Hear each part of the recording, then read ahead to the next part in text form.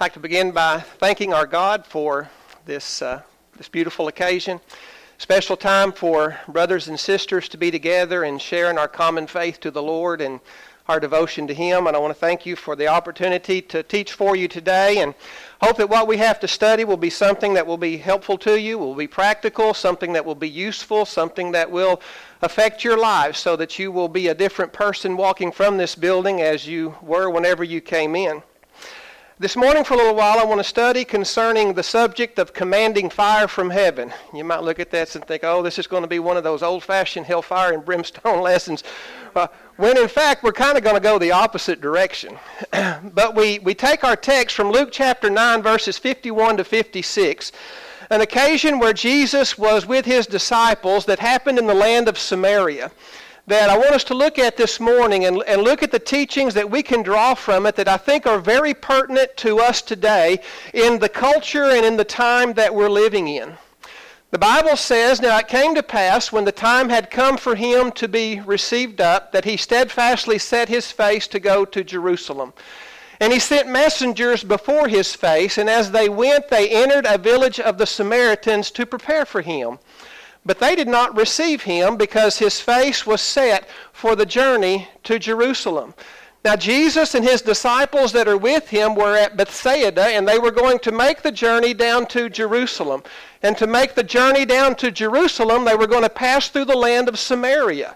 And we all know the history between the Samaritans and the Jews, that there was no love lost there, but rather that there was enmity between those two groups of people that had been going on for generations and generations. We know that whenever John records the instance, whenever Jesus was speaking to the woman at the well, that one of the particular shocking things about Jesus' discourse with that woman is that she was a Samaritan. And John parenthetically states, Jews did not have anything to do with Samaritans. And so as Jesus is passing through the land, his disciples go before him to make preparations for him to pass through the land. Maybe some type of accommodation or something like that. But anyway, they go into the land. And then the Bible says in verse 54, "And when his disciples, James and John, who saw this, they said, 'Lord, you want us to command fire to come down from heaven and consume them just as Elijah did?' But he returned and rebuked them and said, 'You do not know what manner of spirit you are of. For the Son of Man did not come to destroy men's lives, but to save them.' And they went to another village." So as they're passing through, or the messengers go in to make accommodations for the passage of Jesus through Samaria, they were met with opposition. And the Samaritans were saying, no, if you're going to Jerusalem, you're not passing through here. And whenever we see James and John, we know that they're noted as the sons of thunder. They had a certain zeal and fervor that was part of their disposition and part of their spirit. And so whenever they were confronted with opposition to Jesus, they did what zealous, fervent people did, and that was become emboldened. And so they said to the Lord, "Lord, you want us to just call fire from heaven down on them and just burn them up?" That's what Elijah did. Remember back in 2 Kings chapter 1, whenever Elijah was in the land of Samaria, and Ahaziah, the king who had fallen, and he was bedridden from his injury, and he didn't know whether he was going to live or not. And so he sent out messengers to go to the counselors and messengers of a pagan god to find out whether he was going to live or not. Well, Elijah met those messengers along the way, and he said to them, "Isn't there a God in Israel you could go talk to about this?" And he said, "You go back and you tell the king, he's not getting up from that bed alive." And so they go back and they tell the king, we met this man and he was dressed a certain way. And then the king says, that's Elijah. "What did he tell you?" "Well, he said, you're not getting up from this bed." And the king did what most kings did. If you didn't like the message, you go after the messenger. And so he sends a captain of 50 men with his 50 men to go out and to call Elijah and to bring Elijah in. And so they go out and they see Elijah up on a mountain and they cry out to him, "Man of God, come down from here." And he looked down at them and he says, "Well, if I'm a man of God, may fire come down from heaven and consume all of you." And you know what? It did. Burn them to a crisp. And so word gets back to the king. And the king, you know what he does? He does the same thing again. He gets a group of men, a captain of 50 men, sends them out. They see Elijah up there. And Elijah says, they said, "Man of God, come down." And Elijah says, "If I'm a man of God, may fire from heaven come down and consume you." And you know what? It did. And so James and John, they're thinking, well, when Elijah was in a situation like this, the way he took care of it was he just called down fire from heaven, and that was the end of the problem. So why don't we just call down fire from heaven and blaze a trail through Samaria and show them who's the boss? And Jesus says, you don't know what type of, or what manner of spirit you are. He turned and rebuked them. He rebuked their zeal. He rebuked their fervor. Why? Because their zeal and their fervor were misguided. The word rebuke that he uses here means to censor. To censor means to express severe disapproval of what someone has said. Sometimes you'll hear about politicians being censored, and that's an expression by the governing body that they're a part of, that we severely disapprove of what this person has said. And that's what Jesus did. He severely disapproved of what they said. Let's just call down fire from heaven and consume them. And so Jesus expressed that disapproval. And the text tells us, he said, you don't know what manner of spirit you're of. For the Son of Man did not come to destroy lives, but to save them. Now you might be looking at a different translation of the Bible, and those verses might be missing, because there's some manuscript question as to whether they should be included in the text or not. And those are some of the versions, I think, where that statement is left out. And the idea is that it was put in later by scribes to give a further explanation of the rebuke that Jesus gave to them. And so I just want to be up front. There's some manuscript question about that. But whenever we look at the rebuke, we see within it a very scriptural rebuke that we can look to from other scriptures. Because Jesus says, you don't know what manner of spirit you're of, for the Son of Man did not come to destroy men's lives, but to save them. And that's what John tells us in John chapter 3, that Jesus didn't come into the world to condemn the world, but that the world through him might be saved. And James and John didn't understand that. They just knew that these people were against God, and we've got the power to do something about it, so let's, in the spirit of Elijah, call down fire from heaven upon them. Well, what's the lesson for us today from that? Sometimes in our zeal for a cause, even a righteous cause, James and John, their cause was a righteous cause. It was the cause of Jesus Christ. We forget what manner of spirit we're to portray to the world and what our purpose in this world really is. What our purpose in this world really is. You see, we're living in a time when our politics and cultural issues are inflaming emotions. And as Christians, we must be careful to maintain the manner of spirit that is consistent with our purpose and calling. And that's what we want to talk about this morning. A lot of times in our zeal and our fervor for causes that we truly believe in, we take upon ourselves a disposition or a manner of spirit which really is not distinct from anyone else in the world. Though our message may be different, our attitude and our spirit is not. And therefore we hinder our message because of our attitude and spirit. And so James and John were rebuked by Jesus, and I wonder if maybe the same rebuke might be appropriate for some of us today. As we look at the way that we express ourselves in the climate that we live in today, and though we hold true to the cause and we have a zeal and we have a fervor for the cause, we allow a spirit and a disposition to come over us that works counter to the purpose that we're called to serve. Think about that for just a moment. Think of how you respond to events of today.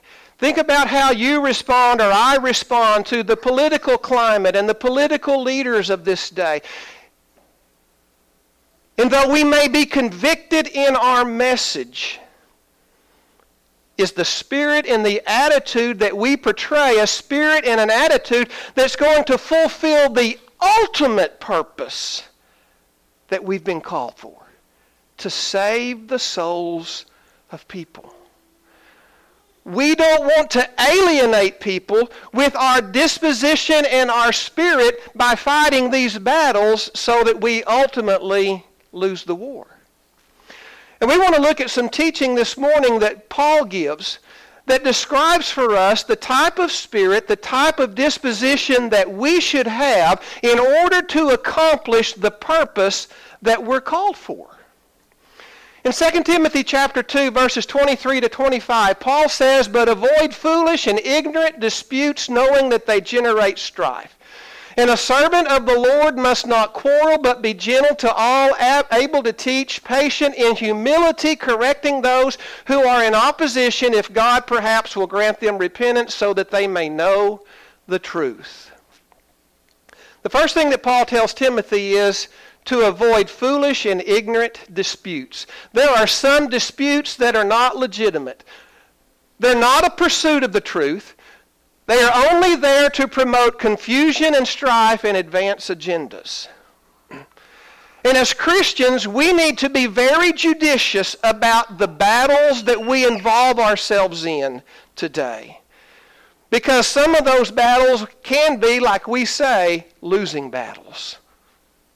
We may win the argument, but we've really lost the fight in fulfilling the purpose that we're called for.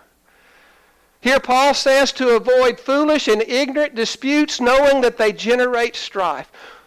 In order to be an effective minister of the gospel, in order to be an effective disciple of Jesus Christ, as Paul taught Timothy, we don't entangle ourselves in the affairs of this world.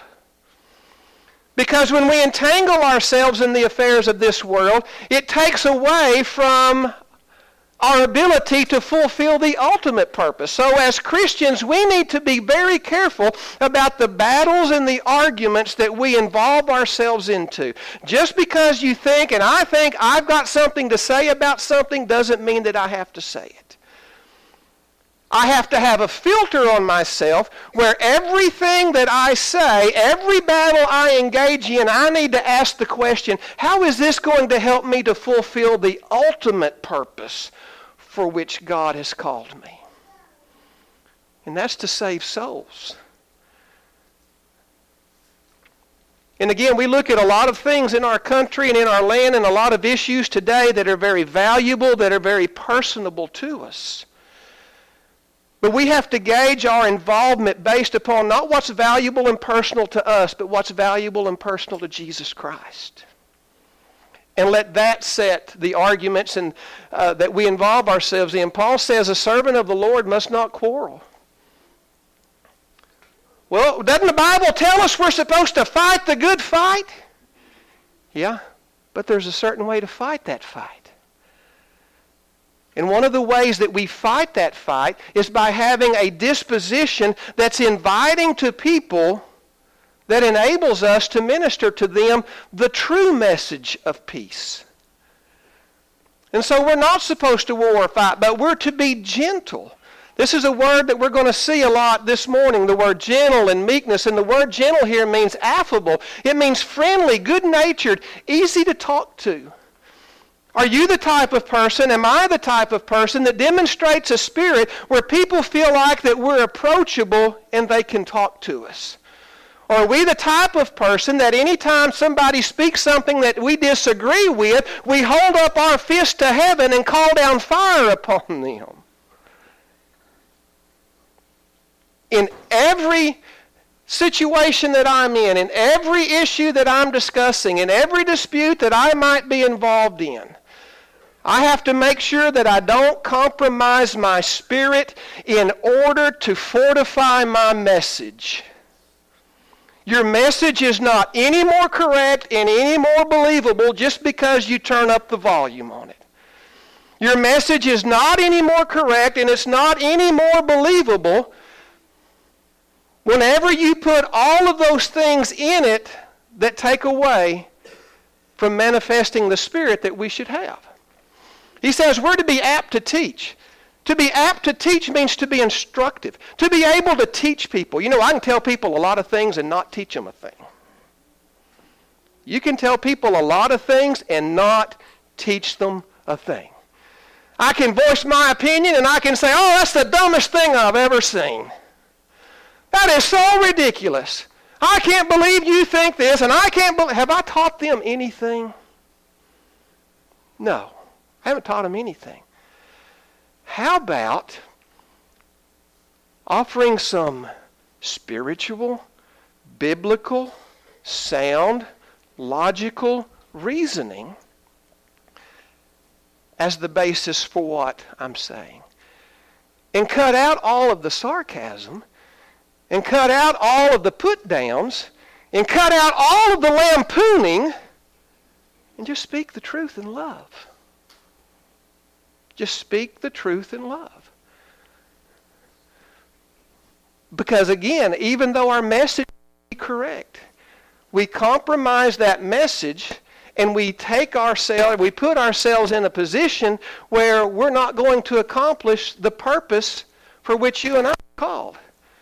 To be patient, to be enduring of ill. You know what? It takes a lot of patience as a Christian to live in this world today, doesn't it?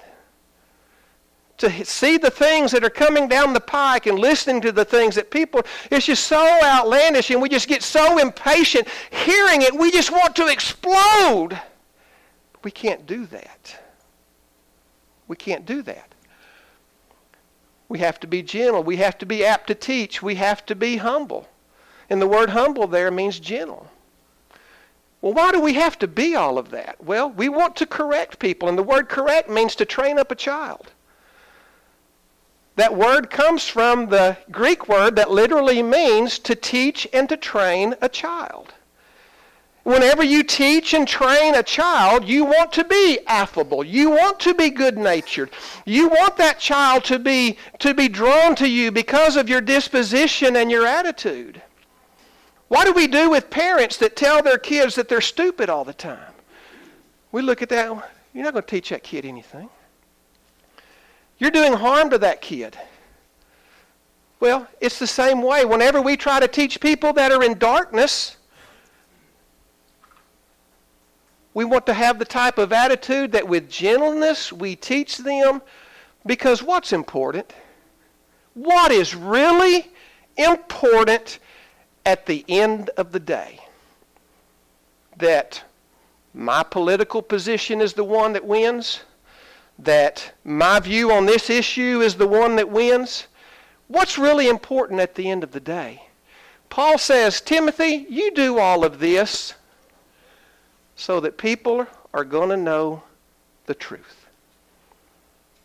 That's it, the truth. So when we engage people in our culture today about any issue or any matter that might come up, when we engage them, our ultimate goal should not be just to simply win an argument on an issue or advance a political agenda, but to manifest a spirit that ultimately we can engage these people and teach them the truth about Jesus Christ. And we would be surprised how much all of this other foolishness would be taken care of if people would just turn to Jesus. And that's our end. And there's, again, a lot of things that we can look to that are precious to our country and values and principles that we hold dear. But we've got to understand that in advance of those, in defense of those, if we compromise our ability to teach people the truth, I can convince people about the First Amendment, the Second Amendment, the Fifth Amendment, this amendment, that amendment. But if I haven't convinced them about Jesus, what have I done? What have I done? They're going to go to hell saying what they want, carrying a gun. We've got to understand what our true purpose is. 1 Timothy 2, 1-4, therefore I exhort first of all that supplications, prayers, intercessions, and giving of thanks be made to all men, for kings and all who are in authority, that we may lead a quiet and peaceable life in all godliness and reverence. For this is good and acceptable in the sight of our God, our Savior, who desires all men to be saved and come to a knowledge of the truth. Paul, you exhort people to pray, or first of all, to pray and give thanks and make intercessions and supplications for all men. You know who's included in all men? All men. Those that I agree with and those I don't agree with. They're included in all men. Pray for them. And he goes on specifically to say, you pray for the kings and all who are in authority. Two early Christian writers, Tertullian and Origen. Tertullian wrote, we pray for all of the emperors that God may grant them long life, a secure government, a prosperous family, vigorous troops, a faithful senate, an obedient people, that the whole world may be in peace, and that God may grant both to Caesar and to every man the accomplishments of their just desires. You ever prayed that for one of our presidents? I know that's not inspired scripture, but I think it manifests the type of spirit and prayer that we're to have for those. Were the Caesars angels? No. Were the Caesars, real religious leaders that that they agreed with right down the line? No.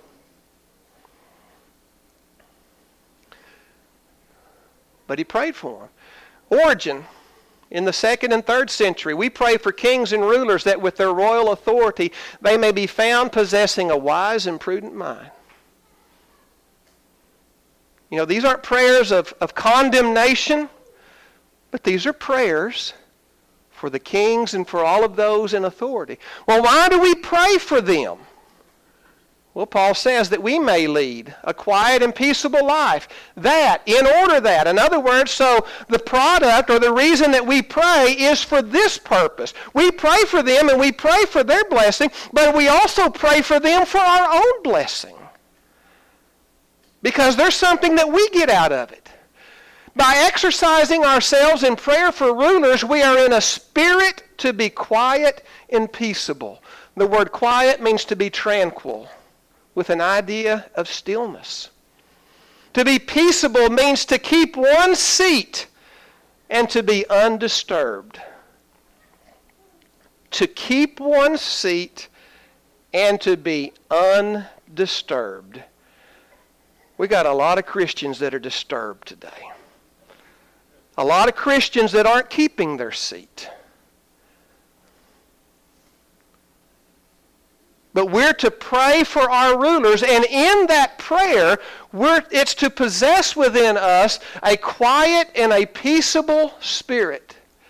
With all godliness. The word godliness there means a piety, and that's a regard for the person and the holiness of God that has an effect on my conduct and my actions, with reverence, with respectfulness. I don't know about you, but whenever I look at, if I don't know someone and trying to figure something out about them, try to figure out what type of person they are, what type of spirit they are, for lack of a better phrase, just to say, how serious are they about living the Christian life? I like to listen to their political discussions. What type of spirit do they manifest there? Because that tells you a lot about the seriousness of a person's walk with the Lord. That they can live in a world where there is so much unrest, and they can live in a world where there's so much going on that they disagree with, but they're still able to maintain a quiet and peaceable spirit with all godliness and reverence. Understanding that it's their citizenship in the kingdom of God that they value and that shapes their life rather than their citizenship in a country. And think about this for just a moment. If I'm praying for these kings in authority, how ridiculous is it for me to pray for their good on one hand and then come over here and talk bad about them? Well, I just got through praying for them over there, so, let's be smart people here. If I pray for their blessing over here, why do I want to come over here and curse them and talk bad about them? I don't. Now, everything that I can think of and everything that I might say might be true, but it might be wrong also. Well, wait a minute. How can something be true and wrong at the same time? Well, what you say can be true, but the attitude and spirit that you say it with can be wrong. And notice the next statement.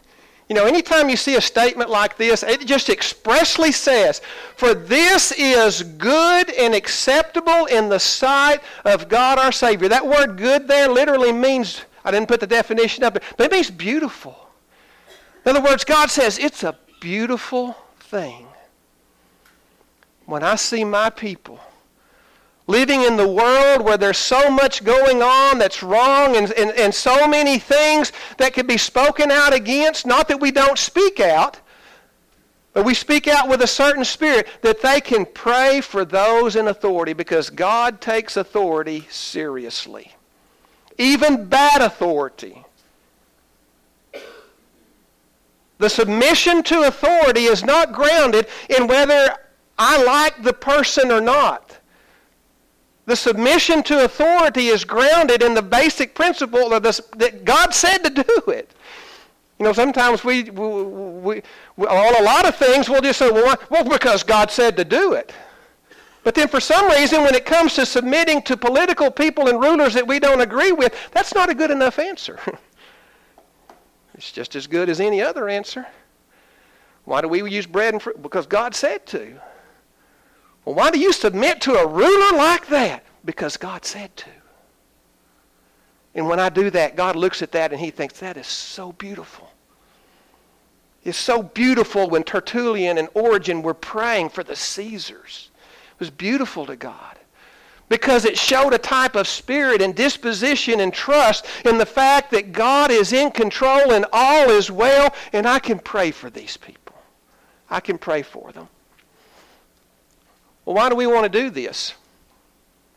Again, because God desires all men to be saved and come to the knowledge of the truth. Those people that we disagree with, God desires that they be saved too.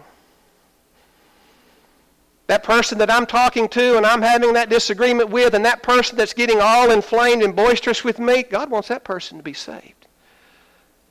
So I want to act towards them in a way that will tend to their salvation. 1 Peter 3:15-16, sanctify the Lord God in your heart always.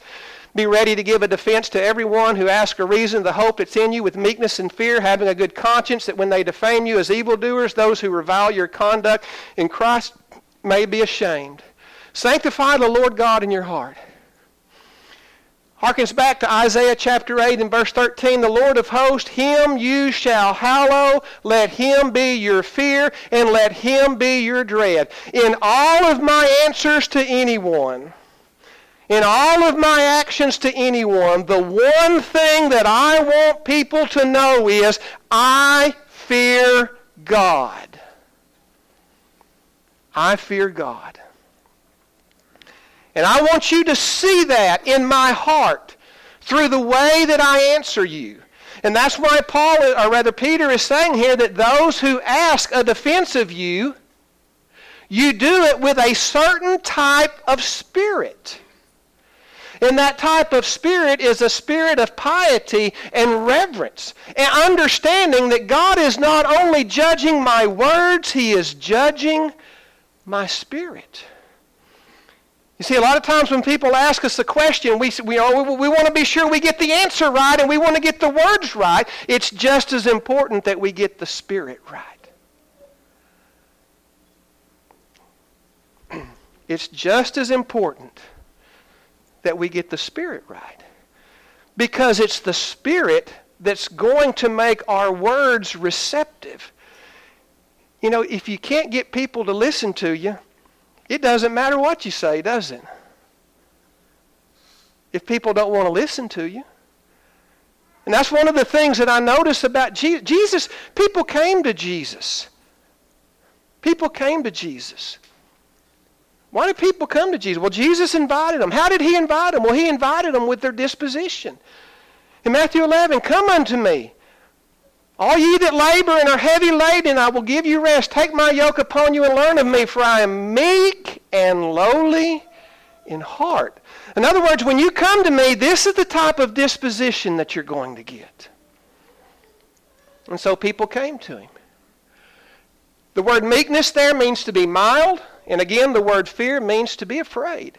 And not just afraid that you're going to get the answer wrong, but also afraid that you get the spirit wrong. God's judging my words. He's judging my spirit.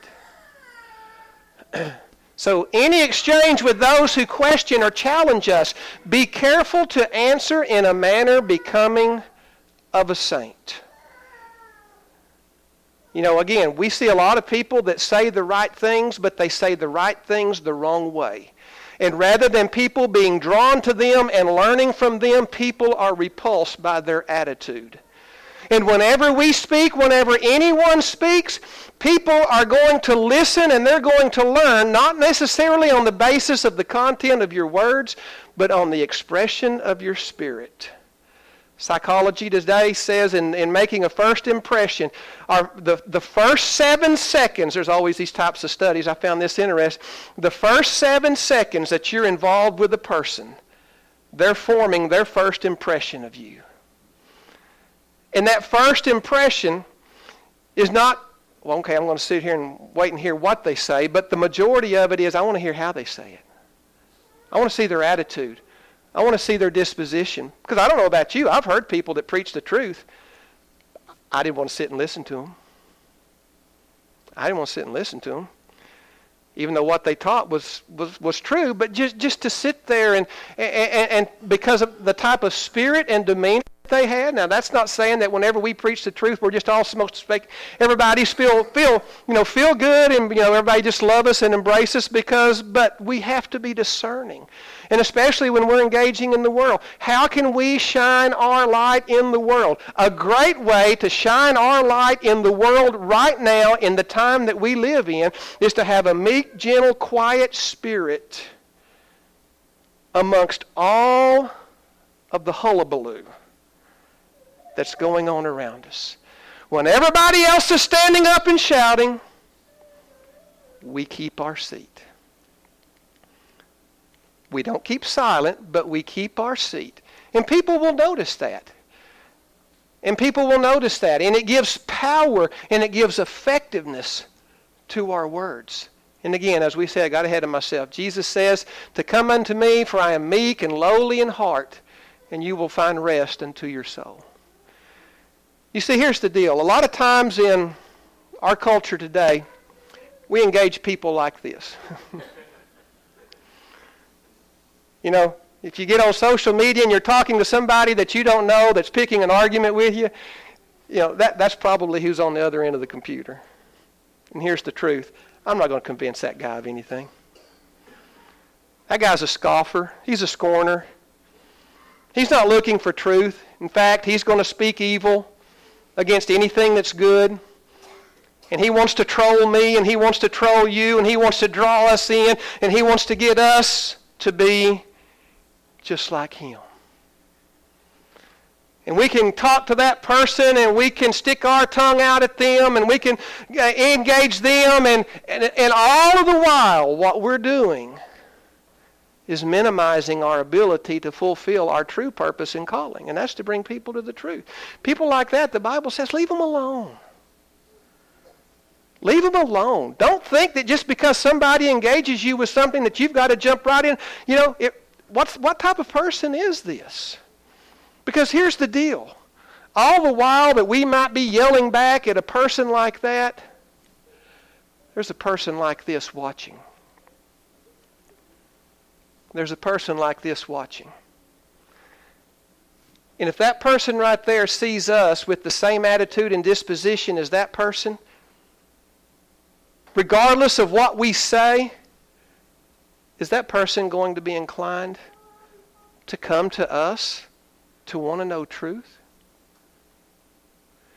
You see, and that's the thing about engaging people or being confronted with people like that. I'm not going to convince that person. I might can have some influence with this person. That's the person that I want to influence. So if I am engaged with a person like that, I want to show a type of spirit and disposition that's going to cause this person to become interested in what I've got to say. He's not going to be interested in what I've got to say. He just wants to argue, like the majority of the people in the world today. We just want to argue. But this person right here may be looking for someone. I want to be that someone. I want to be that someone. You need to be that someone. Let's say that I put you in a room of people, a room with a group of people like this, and you had a problem. Who would you want to talk to? Who would you want to talk to? Well, I'm sure that probably all of us, our attention is drawn to that man right there. Why is that? Well, because that is the guy that looks reasonable. That is the guy that looks logical. That is the guy that looks like he has a spirit and a disposition that I could sit down and talk with him. What about all of these others right here? And I think that one right there is a preacher. If you're and my question is today, whenever people see us, when they see us in the community talking, discussing things at work, when they get on our social media pages and they see our social media pages, are they seeing this? Or are they seeing that? When they look at our discourse in the community, the way that we discuss and the way that we talk in our social media page, is the first thing that they know about us is our party affiliation? Is the first thing that they know about us what amendments we stand for? Or is the first thing they know about us is this is a Christian? This is a Christian. And then they can look at our message and think, this is a Christian. This guy is different. This lady is different. You don't see the memes and the lampooning of authority, but you see someone with a quiet, rational, peaceable spirit that's able to coherently express truth in a way that has a meaningful impact. They're on here to instruct and teach. They're not on here just to make noise with everybody else. And so the challenge that I would put before you and the challenge that I put to myself, and it's hard. It's hard. My wife has to dial me back sometimes. And because, it is. You just see things that you're just, can it get any worse? When really, instead of just looking at it and saying, I've got to say something, could it get any worse? Just, people need Jesus. People need Jesus. And what's the best way for me to get that message across? And the best way for me to get that message across, the best way for you to get that message across, is that in our interactions with our culture and the climate that we're in today, that we show a peaceable, quiet, meek spirit. And you might look, that's just being weak. Well, Jesus wasn't weak. It takes a strong person to stand with character, with integrity, with a spiritual disposition when everything else around you is falling apart. That is strength. When everybody else is getting mad, when everybody else is getting loud, it takes strength to keep your spirit and to speak in a way that promotes truth. Let's be strong in that way. Let's convince people that way. And let's show to people the truth of Jesus Christ. Because it's not in legislation, it's not in politicians, it's not in anything else. Everything that we desire for ourselves, for our cities, for our country, it's found in Jesus. And so everything that I do and you do should be to that end to promote that. I appreciate your attention this morning, and I hope that what we've said has been helpful to you and that you will take to heart the words, not because they're my words, but that because they're the words of the Lord. The Lord wants us to be zealous. The Lord wants us to be fervent. The Lord wants us to be diligent. But let's understand those words in the context of the description that the Bible gives to us. Having that quiet, that gentle, that peaceable spirit, speaking rationally, speaking in a way that influences people to Jesus Christ. If you're here this morning and you're not a Christian and you desire to be one, The congregation here gives you an opportunity to make that wish known and to tend to that wish.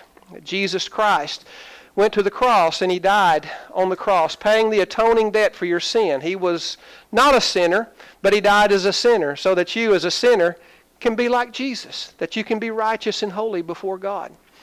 And through obedience to the gospel, being buried with him in baptism, in the likeness of his death, burial, and resurrection, rise to walk in newness of life. Or if you are here today and you are a Christian and maybe something that we've talked about has touched your heart, that the Word has convicted you in some way, that you feel a desire to solicit the prayers and the support of this congregation to help you further in your walk with the Lord, I know that the elders would be glad to help you in that. And so we ask one or more to come as we stand and sing.